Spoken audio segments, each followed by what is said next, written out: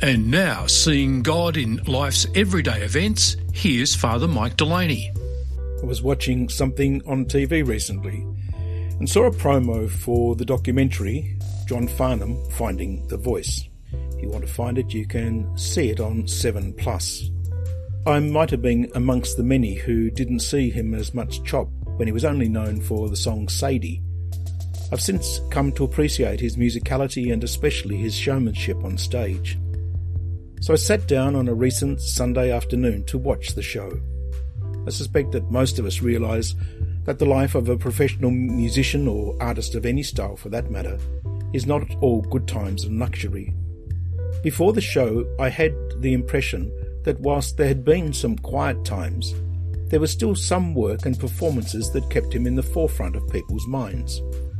It tells you how naive I am. I mean, I heard his songs on the radio even when he was with a band. He still seemed to be working and seemed to be enjoying some success. Yet in the background, there were incredible stresses and struggles that might have injured a lesser person. Sadly and tragically, we know that there have been many who have taken their lives. Yet there were a few people who believed in him and who were working hard to see that he got another chance and were prepared to put their money where their mouths were.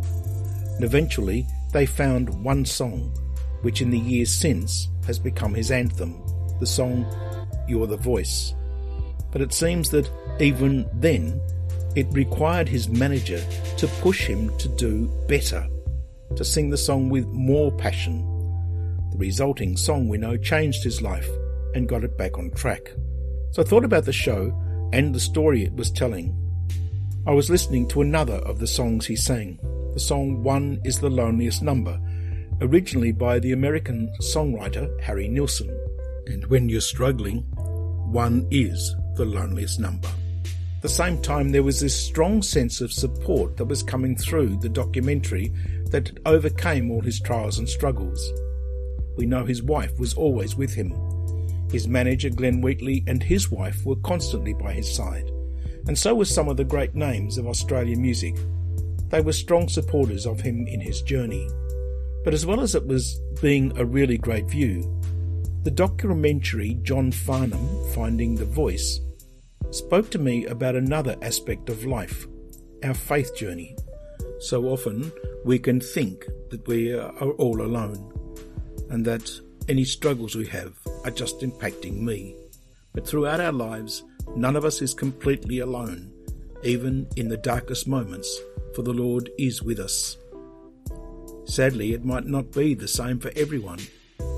So who do you know who might need to know that they are valued, are respected? Sometimes we need another person to help us find our voice.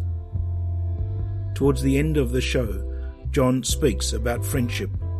He says, "Something I believe in very, very strongly is what you give is what you get."